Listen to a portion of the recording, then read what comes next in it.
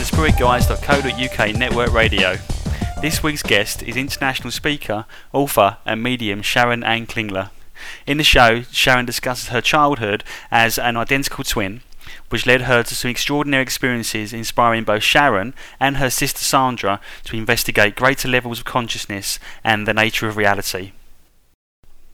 Well, Sharon, it's a very warm welcome on board. Thank you for coming on to the spiritguides.co.uk radio. Well, thank you for having me, Ian. You're more than welcome. Before we get going, I know that you're coming over to London. Right. Soon, I imagine, because you're actually at the Mind Body Spirit Festival in London. Yes, that's right. That's right, and I understand you're doing a 4-hour workshop on the 28th of May. I just wondered if you could just tell us a little bit about the workshop. Sure. It's about new techniques in linking with spirit. I'm a medium, and that's one of the things that is my favorite thing to teach. And so I teach people how to have a higher level of spontaneous spirit linking abilities. In other words, to be able to do it quickly, to be able to be very comprehensive in your techniques, and also to be able to interpret the language of spirit.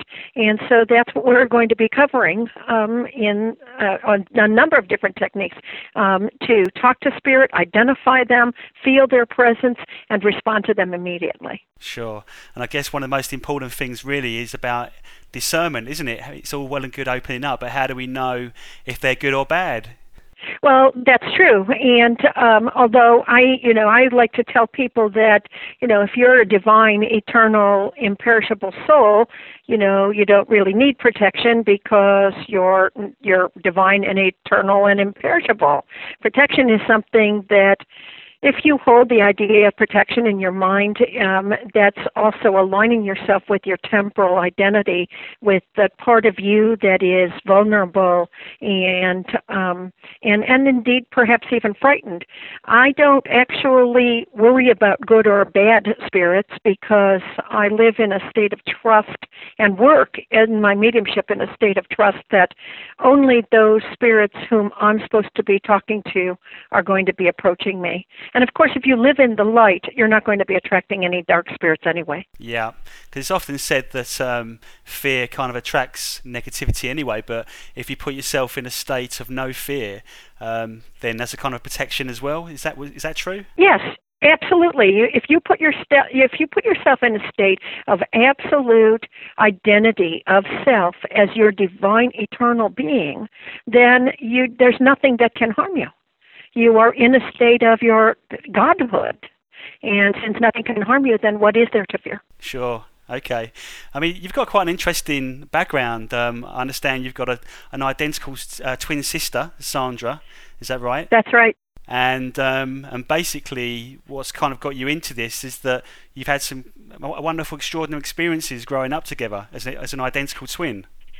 Absolutely. There would have been, countless occasions where one of us would slam a finger in a car door and the other person would be across the other side of the city and start screaming or, step on a nail. And almost every single physical event that was of a significant nature that happened to one of us actually kind of in a transpersonal way happened to the other person as well. But besides that, we'll go shopping and at various times and come home with the exact same blouse. We'll buy the same furniture without knowing it. It's just there all the time. It's crazy. In actual fact, I'm an identical twin as well, you see. Oh gosh! Well, isn't it the best fun? It is. I mean, I've had some strange experiences as well where we've been in a city and we've kind of lost. We got lost and we're like miles apart, and we basically just ended up in the same shop, right? And this is just Isn't that something? We both weren't aiming to get to a shop. It was just kind of like, was in Holland at the time, and we'd been out in the nightlife when we were a bit younger, and we got lost, and we just headed back, and obviously when you've been out, you just fancy something to eat, and we both ended up in exactly the same food joint. It was kind of strange, really, but there's been lots of things like that. Oh, yeah. So with yourself and your sister, what... Did you both have psychic experiences when you were younger? more than normal. When I say normal, I mean like more than most, if you like. Well, actually, I think that the predominant or most of the psychic experiences we had were with each other. It's not that we spent our childhood seeing other people's, passing or having kind of a sensitivity to what other people were going to say or where they were going to be. It was and certainly in childhood, our psychic experience was mostly with each other. So it was only as I moved into high school, actually it was when I was in high school that I got my first deck of tarot cards, and that put me on the path pretty firmly. And of course, then my degree is in psychology, and the study of the mind and consciousness and all of that. And Sandy's a counselor too, so we kind of went the same path. Yeah. Okay, so sort of growing up together, did you enjoy being around each other? Did you feel that being a twin was it kind of drawn a lot of unwanted attention? Because in my case, when we grew up, we get a lot of attention all the time, and sometimes it's quite overwhelming. But I think different people handle that differently, don't they? Yeah, well, we certainly did get a lot of attention. You know, when there's somebody that looks exactly the same as somebody else, people are going to stare and all of that. But I never found it disquieting in any way. And indeed, I always felt bad for anybody who wasn't a twin because I really don't know that anyone can have a sense of the depth of the camaraderie and the depth of the significance of the link that you have with another person, even to the point of practically sharing consciousness, and of course having somebody nearby to be a playmate all the time. So it's a good thing. It was a good thing. Yeah, certainly. So just sort of looking through some of the books you've written, I know that you've actually written a book about past lives. Did you write that with Sandra as well? No, actually, Sandy and I have only written one book together. It's called The Secrets of Success for Hay House.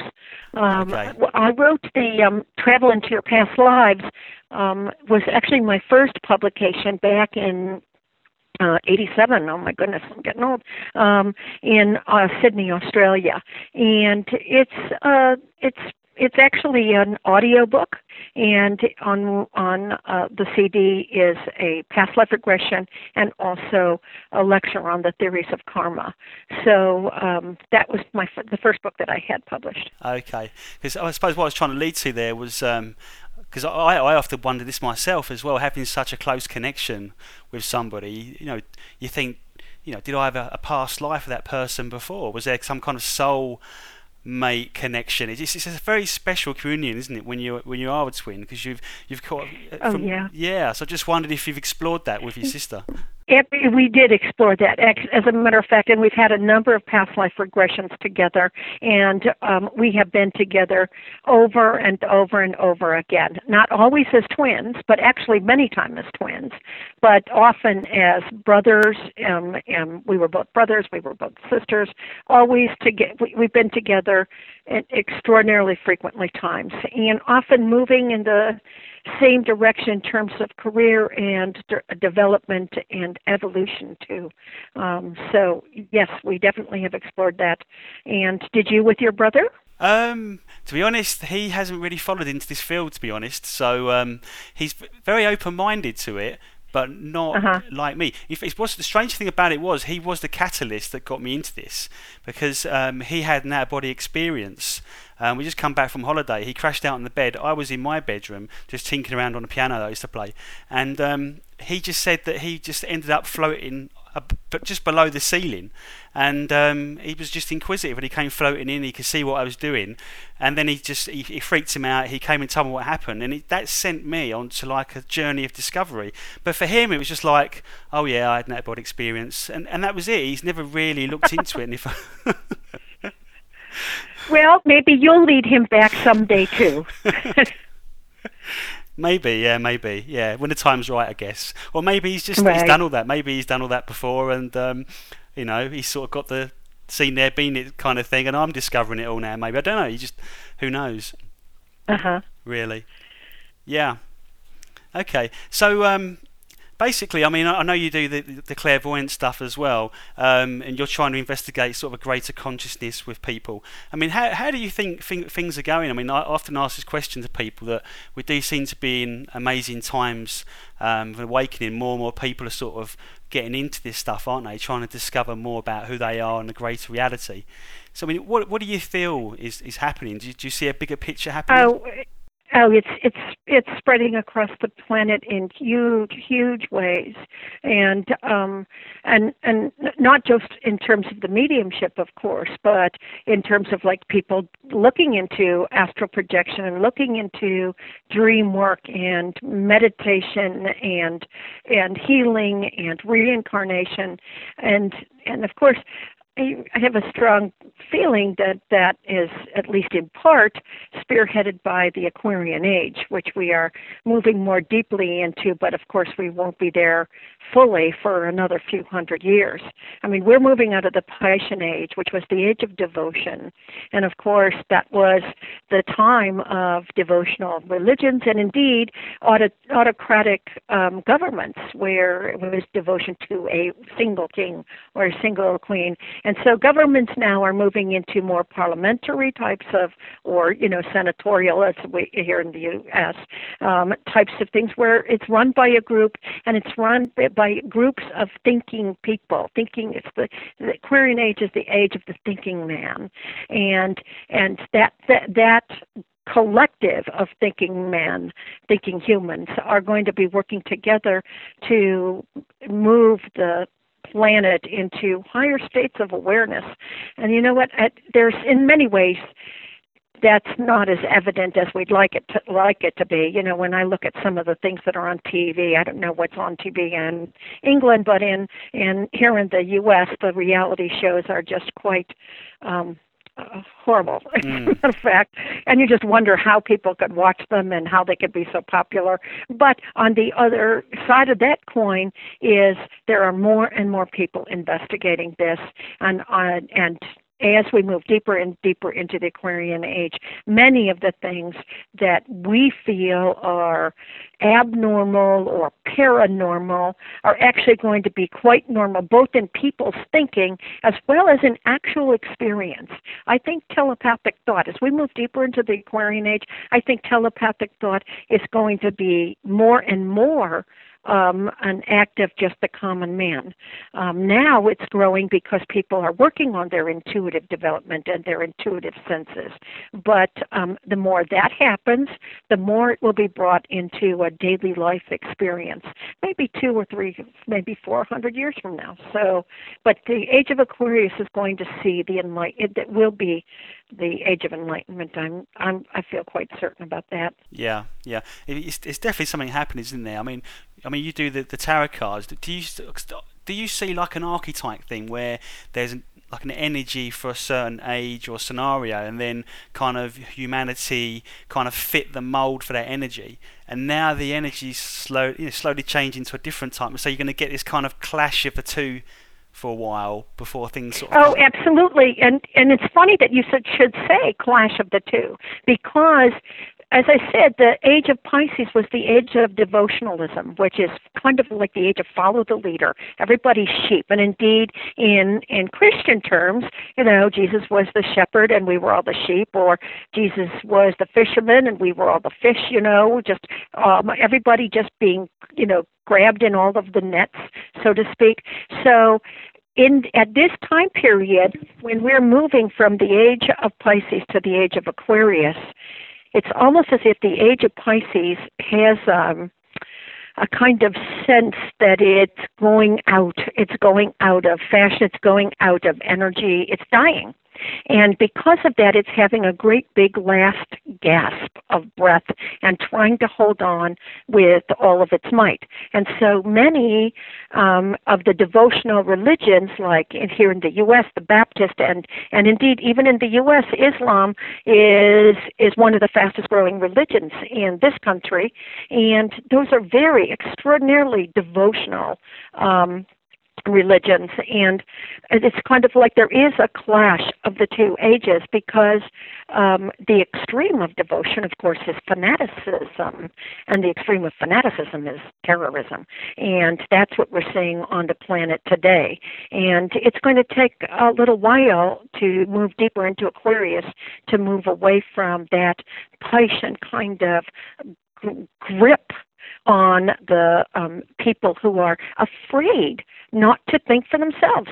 There's a lot of people out there who are afraid of thinking for themselves. They want to be led. And until those people either turn or actually pass away, then we won't be as fully into Aquarius as we'd like, and we'll still be feeling that clash, as you called it. That was a perfect word. Yeah, I think that's the thing, isn't it? We become our own leaders in a way, and that rather than having a belief system that many people follow, you kind of have your own belief system in a way, but not to become too rigid, I guess, isn't it? It's to be spiritual without being, I suppose, bogged down with someone else's beliefs, I guess. I don't know. Absolutely. That's right. That's exactly the point. It's now the time of the thinking man, and it is up to us. We are the governments because we elect the governments. And so it is up to us to have that open-mindedness and not get, as you said, bogged down in trying to follow other people. But again, because that age of Pisces is still trying to hold on, for dear life, there are those who want to be led and indeed will believe just about anything that they're told. It's really quite amazing, some of the things that, that people are believing from, at least from the right wing here in this country. So, they still have a lot of life and energy in that, in the Piscean age, but it's going to take a little while, and I'm confident that, as we move forward, people are going to start thinking for themselves more and more. And of course, people involved in the New Age are the very people who are spearheading that. Yeah. So in a sense, it's kind of it's empowering people, isn't it, to think for themselves. And I guess even in this New Age movement, there's a big belief around the Mayan thing where it says about big change coming, and already now we're seeing this big change, which is kind of exciting at the same time as being a little bit scary, because for some people they don't want the change to happen. They want to live in the world they've always lived in. But it's like empowering people to sort of take control of their lives, isn't it? So the work that you're doing with your sister, I guess that you are a medium, you are a clairvoyant, but I get the impression from what I read that you are about empowering people as well. Oh, absolutely. We both lecture on a number of those types of classes and workshops. Sandy's book Quantum Success was a New York Times bestseller, and we worked on The Secrets of Success, which of course that too is about finding your energy, finding your power, finding your grace, and tapping all of those resources so that you can create success.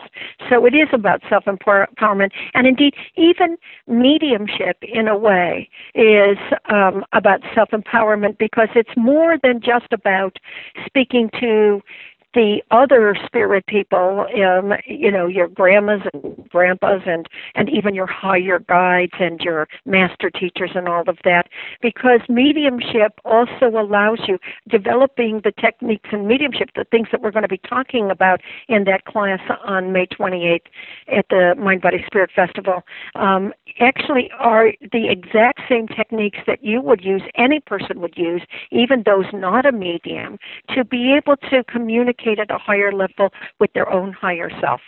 The intuitive experience happens for not just communication with the spirit world, but also with an insight to the higher mind, and that is where we get our empowerment. It is the spirit self. It is the eternal self that is the source of our power, our love, our understanding, our wisdom, and tapping into that requires the exact same techniques as tapping in and talking to your deceased grandma whom you loved as a child.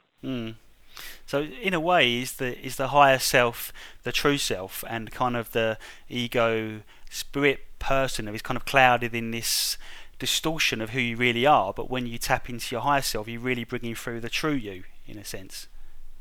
Oh, absolutely. The higher self is, we're living the physical world is the world of illusion. And the ego, Freud called the ego the executive of the personality, which means it was the ego's place, the ego's purpose to, what Freud said, do commerce with the physical world. It is through the ego that we are able to learn to distinguish ourselves from others. It's actually, the ego is a necessary psychological device because it tells me that I need to feed myself before I starve to death, or clothe myself, or protect myself. It helps me individuate from other people. But the ego does its job a little too well, and then instead of just feeding myself or clothing myself, it becomes, I need to have an Armani suit, and I need to have a Fendi purse, and I need to have a Coach pocketbook, and, clothing yourself isn't enough for the ego when the ego starts to not just take care of you, but measure everything that you do have or receive from the universe and indicate where it is that you're lacking. That's what the ego does.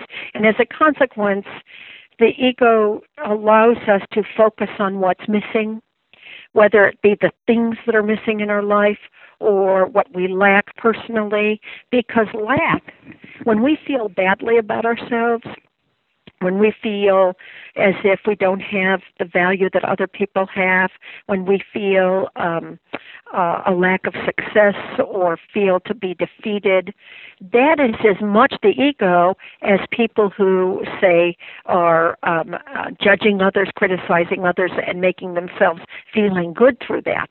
People who are arrogant are in their ego, but people who are in a state of self-sabotage and self-diminishment are also in their ego. And that's because it is the ego only that measures. And the ego can measure aggrandizement as well as a measure of lack. And indeed, I think the ego is very, very effective for a lot of people when they have self-esteem issues. And the only way to deal with that or resolve that issue is to move into a sense of defining the self through the spirit, which is where there is no lack, and all power, and all grace, and all love. And once we start to not only define ourselves there mentally, but actually start to meditate and work with those affirmations and hold those truths to be an experience at a visceral level, a real experiential level, of feeling our divinity, then the ego kind of starts to take a back seat to the spirit. Yeah, because I think you obviously come from a psychological background. I heard you say that, and it sounds it's a very good place you're coming from there. Because like the ego, to me, it's like a lot of people think of the human being as just I'm me, that's it. But there's so many different facets to us, aren't there? And I understand through psychology that there's like a saboteur, like you're saying, isn't there? That it sometimes feel threatened by what you're doing, and it will put obstacles in your way. Like even if you're trying to open up spiritually, then your ego may sabotage that because it doesn't want you to go down. Yeah. Yeah. Yes, absolutely. That's actually that's funny because I was just teaching a class on initiation last weekend, and one of the things that we discussed is when you find yourself on the spiritual path, you're going to almost immediately find that there are obstacles in your way, or that things might feel harder, or that even people, your friends, get in your way. You have to deal with people's intolerance of what you're doing, and the ego actually, see, when you start to move towards your spirit with a more significant sense that is your true self, the ego is threatened. Because, of course, up until this time, it was the ego whom you experienced as your true self.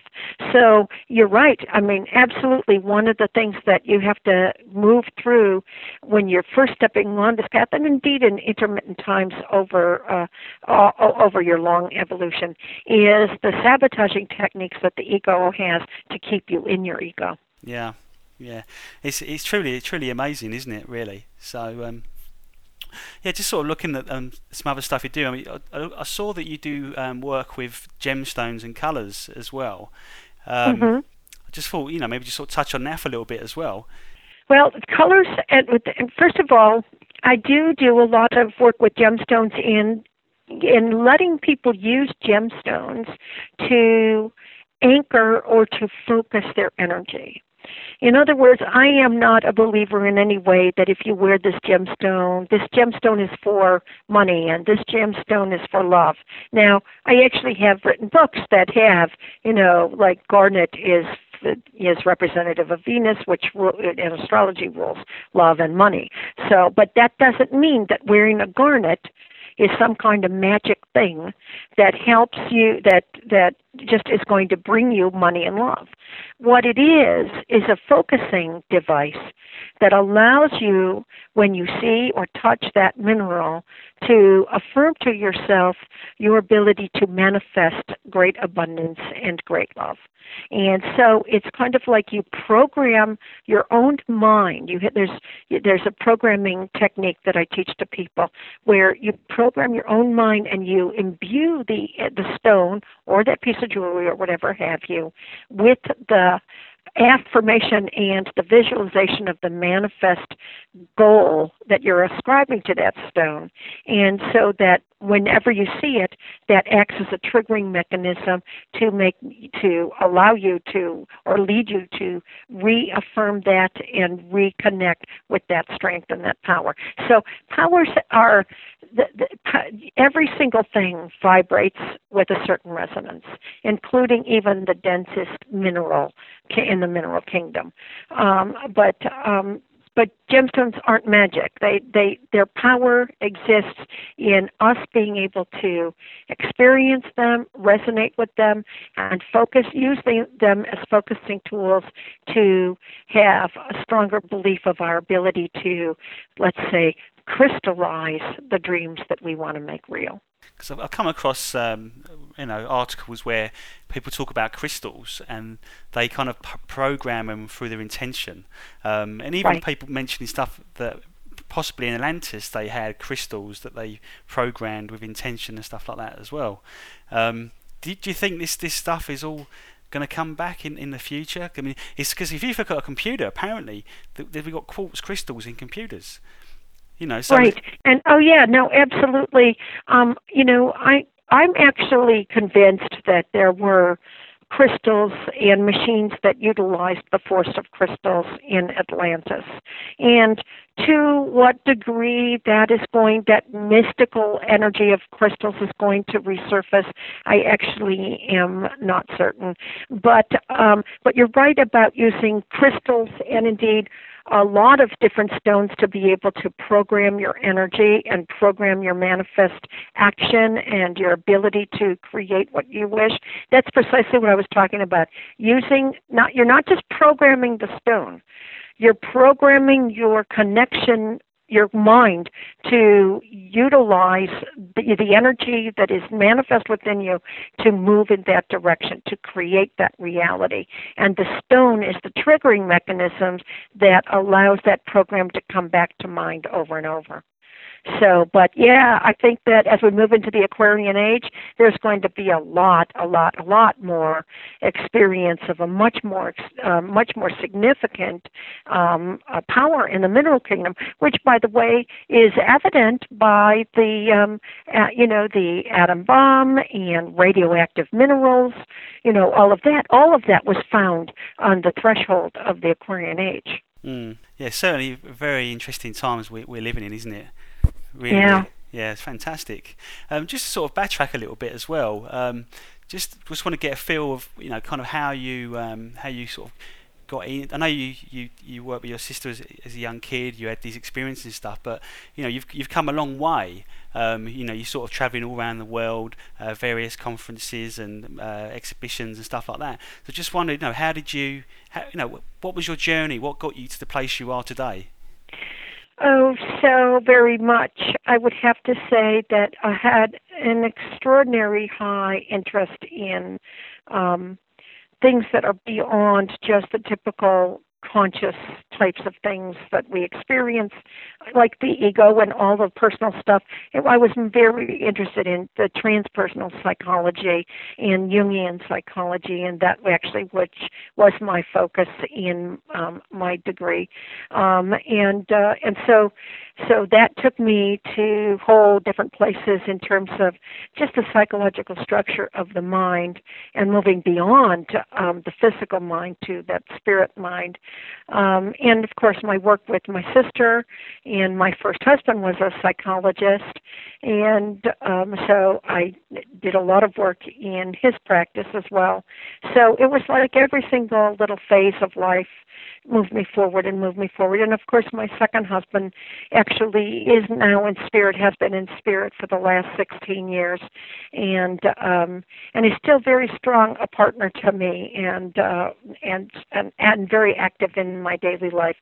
So that, you know, the world affords us opportunities both in the physical plane and in the spiritual plane to find the people that we resonate with and that move us further along the path, or that they don't move us further, that with whom we can actually synchronize our steps for even a little while to move further into where we're going. Yeah. So I think that it's, you know, we have to see all of the different events in our lives as a gift that takes us where we can grow the most. Mm. I just saw a film the other day. It's a film called Men Who Stare at Ghosts. Right, it's a comedy inspired by a true story about men who did remote viewing and allegedly staring at ghosts and killing them, basically. But it is a comedy. But George Clooney's character turns around and says in it that there's an idea of destiny, and that if there's something in your future that you're kind of meant to be going towards, then if you focus on it, head towards that, it'd be just so easy. You'll just go with the tide. But if you focus on something that's not your destiny, then it'd just be like walking through treacle. Yes, that's true. And I have found with my clients that one of the things that they may be having trouble, a lot of people might have trouble doing, is figuring out, okay, so what's my destiny? And that really comes down to whether or not they have an open and embracing experience of their own intuitive voice.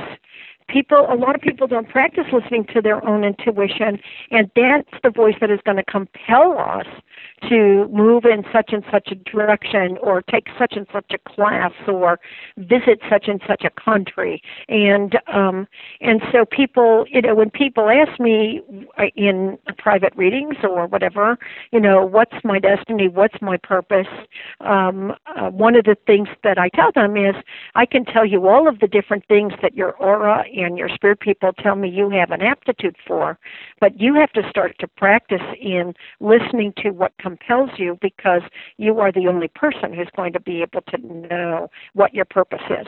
That's got to come. That's an interior thought. That's an interior experience. But there's some people do stumble on that a bit. Yeah, I think a lot of people struggle on the concept that, you know, there's destiny and free will, or they think, you know, or is everything set in stone and there's no free will? But I mean, how do you see the whole destiny versus free will argument? Oh, there absolutely is free will. I don't, in my experience, you know, free will is pretty capricious too. In giving a reading, I'm not going to tell somebody what they're going to be doing 10 years from now, because really what we have to deal with is what's happening now and in the next 6 months, 10 months, 2 years, that type of thing. Because what we do now, what we decide now, what we take action on now, will actually start the domino effect into 2 years from now, 3 years from now, 4 years from now. So really, I actually don't have any problem at all coinciding the experience of destiny and the experience of free will, because destiny is the plan. Destiny is, to me anyway, is the design. The design that you created in your collective, with the other people involved, with the divine, the design that you hold for yourself, even if you're not conscious of it. And free will is the choice you have to acknowledge that design, start to take action on that design, or actually just follow the path of least resistance and be lazy about your path, and or the third alternative is to get stuck in old emotional patterns that are also karmic and part of our psychological evolution, and not end up working on the design at all because we're too mired in the muck of emotional histories. So we could do it. I mean, we could literally live this life, continue to do the same year over and over and over again, and not follow the destiny, design, or we can really start to create an active level, an almost vigilant level of consciousness of the mind of our spirits, so that we can be much more in sync, much more in tune with that design and with the opportunities that are part of that design as we step through our regular day. Yeah, because I often think that human beings are kind of hooked on patterns without realizing it, aren't they? Patterns is, yes. As a matter of fact, when I teach past lives, which I'm also going to be, oh, by the way, I did want to mention I'm going to be in the Isle of Man as well. The weekend before the Mind, Body, Spirit, I'll be at Bright Life in the Isle of Man, and my workshop there is about past lives. And indeed, there's a lot of different things that pull us back into reincarnation. The desire to be here, compensation for previous lifetimes, retribution for previous lifetimes, the will to serve. But one of the other things is patterns.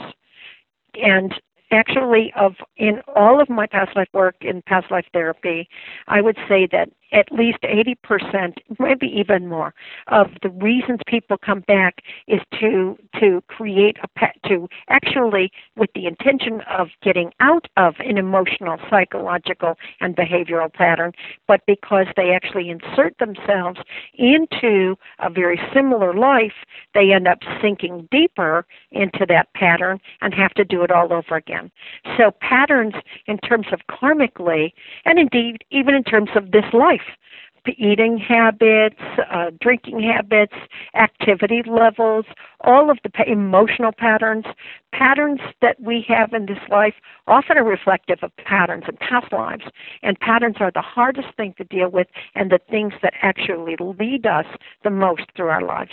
Because I often think that because human beings are so hooked on patterns, that actually the future is not as fluid as you think. Like, it could be, but because we're so predictable, it's probably easier to calculate the outcome of someone's behaviour. I know that's a very bizarre thing to say, but I just think that humans generally just follow a very predictable path, don't they? Absolutely. I can't count the number of times I'm giving a reading to somebody and I'm seeing such a significant entrenchment in a pattern that I even think to myself, I don't say this to them, but I think to myself, there's a good chance she's going to call me next year and it's going to be the same reading all over again, because even though I have an opportunity, and of course I take advantage of the opportunity of saying, you need to take a look at this, you need to change this, you have to recognize this pattern, you have to create a new pattern in its place, and you can do this, and give all of my clients all of the options that help them along in their empowerment. But so many people will you'll just keep creating the same thing over and over and over, and we just end up living the same life. But we don't have to do that.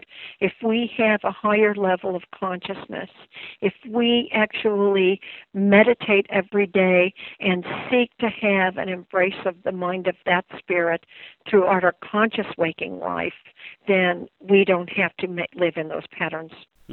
So I often wonder, this is just a theory, but how, the mind is a great thing, but it can be our downfall as well. And I often think, I wonder, do we also get trapped in the mindset when we pass over that we have to go through the pattern of reincarnation as well? So therefore that happens, but also if you are connected to your higher self, then you have that higher perspective when you pass over, and you're in a much better position to say, hey, I don't want to come back this time, I want to try something completely different. What do you think of that theory? Well, I do. Certainly, we have a choice of whether or not to come back and which kind of situations and which kind of karmic lessons to deal with. We don't always have to have the exact same pattern lifetime after lifetime after lifetime. But if we don't learn, I think that one of the big things, actually the most important thing we are all here to learn on the planet, besides our individual talents, is to live a life of a conscious mind of the indwelling God. That is the lesson that exists for all of us over and above and indeed through all of the other lessons. And so if we have a pattern where we, attract to us people who misuse us, or if some of us have a pattern of drunkenness, or if some of us have a pattern of meanness to other people, we can move, when we move into spirit. I totally agree with you. We almost 99% of the time, we will immediately have an absolute comprehension of our eternal divine soul. We'll see the world and our lives and all of our eternity through that perspective, and we will look down upon our lives and say, what the heck was I thinking? Why was I making those, stupid ego choices? Why was I living in that kind of lack or that kind of limitation when I am this divine being? And then, of course, we may choose not to come back. But the truth of the matter is, if we are on a certain lesson path where I don't know that we can choose not to come back for good and all, because that lesson's not over. The lesson's not done. And so I think we just have to I think that it's not that there's some God sitting on Mount Olympus and having us, come back to be punished, but because we ourselves know and choose to say, this lesson isn't done and I need to approach it. And so that's why we end up coming back in the same patterns. But no, we don't have to, but I think that ultimately we will choose to, because, of course, we're not going to avoid our lessons for good and all. Mm. Have you come across the work of Brian Weiss or Brian Wise? Brian Weiss, yes, Brian Wise, yeah. Many mentions. Mm-hmm. Right, okay, yeah, because he does an interesting thing where he does a progression thing. Have you seen that, where he will? Oh yes, yes, I have done progressions in my past life workshops since the 80s. Yes, and where you go into a future life and see what you're doing and see what's happening, and it's actually been very interesting for me in all of my progressions. I've done it a number of times in my own life, but also extraordinarily interesting to talk to the people in my class after I lead a progression and see, where they went, when they went, and what life was like. And you'd be surprised. Not as many people see that kind of apocalyptic thing that they show in the movies, like the Mad Max movies, It's not as apocalyptic as people think. Actually, I would have to say that the lion's share of the experiences of the future, and I'm not talking about next year or 2 decades from now or even 50 years from now, but even many hundreds of years from now, it's very, very idyllic. Very peaceful, very serene, very tranquil, and that is a consistent theme of the people that I've interviewed after doing progressions. Yeah. So do you see the future with a harmony between the spirituality and technology? Yes. Yeah, as we move deeper into the Aquarian age, I think that there is still, that ethical shift that we have to move through, especially about things such as cloning and that type of thing, that's going to be, part of the lesson that we have to learn. Sometimes technology moves faster than the moral evolution of mankind, and as a consequence, we need to take some time to catch up with it. Yeah. Because some people are kind of waiting for some kind of disclosure around ETs as well, and I just wondered, have you seen that sort of stuff in the future, like an interaction with, or even an awareness that there are other beings out there? I actually, in my own future progressions, and of the future progressions of the people that I've interviewed, nobody has mentioned that, but I don't think in any way that that would be indicative that it doesn't exist. It just means that those individual progressions actually went to a very specific time and place where that element wasn't an element. Yeah, because it's interesting, isn't it? Because when I was reading the book that he wrote, it was like if you had a pattern in a past life or in the current life, he would send you away, and then next week he would progress you, and then if he found you in a future lifetime with that pattern, then clearly you hadn't resolved it. So you kept going round. Right. It's just amazing. It really kind of blows your mind, really, about how time works. It's really, time is not linear. It's kind of a sphere almost, isn't it? It's like circular, you know. And indeed, don't forget that time belongs only to the physical world. Indeed. Yeah. And we call it the temporal world just because that's the place where time exists. And that's one of the reasons why I can do phone readings I do phone readings with people in Singapore and Bangalore and Venezuela and all over the world. And the reason is that spirit is not in any way limited or defined by time or space. They could be, like a spirit guide could be with somebody in Singapore and literally be standing in my room that very next second. And because they are not limited by time or space. So the temporal element, that you're right. And I think that even though it still only belongs to the physical world, I think that when you start to enmesh the spiritual world and the physical world, or what my sister called, who is very into quantum mechanics and quantum physics in terms of how they relate to the empowerment of man and the evolution of man, the M fields, let's say. When the M fields overlap, when the different universes start to overlap or invade each other's space, then I think time actually does get a little warped. Yeah. Wow. It's really, really incredible. So, with your readings, have you found that people are coming to you with the same kind of problems or questions? Do you see a pattern in what people are coming to you for now? I often do see a pattern of what people are coming to me for, and happily I can say that, especially in the last number of years, the largest percentage of the people coming to me are people that are finding themselves on their own evolutionary path, people that are expanding their own intuitive senses and moving into some of the mystical arts or the healing arts, people that are helping their own lives to move forward, but also moving the world further by bringing this greater consciousness into their lives. So I'm very happy that that is one of the patterns that has occurred in my readings in terms of the types of people that I'm getting, and it's just a delight for me to see, first of all, the great growth and expansion that this is happening, and also to be able to find myself as a brother and sister within that collective to so many people of like minds and like purposes. So it's quite a great gift to me. Sure.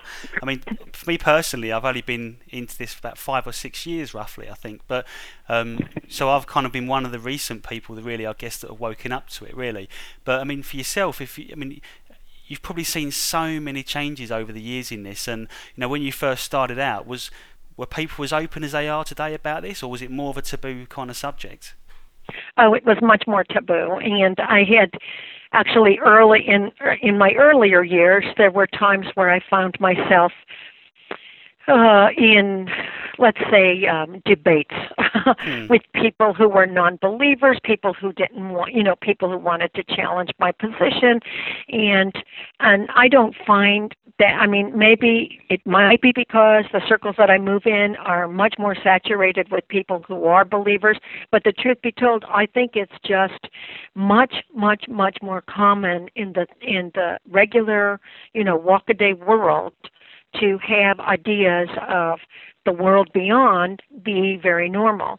And so I don't get those challenges anymore, and I don't find myself having to debate with people, and that feels very good as well. But just look at the, I don't know what kind, I don't know if you have different, I mean, in here on our television, we have the medium, we have the ghost whisperer, we have tons of different paranormal investigation shows, which weren't on 20 years ago. Yeah. And indeed would have been considered a breakthrough if they were to get on 20 years ago. Yeah.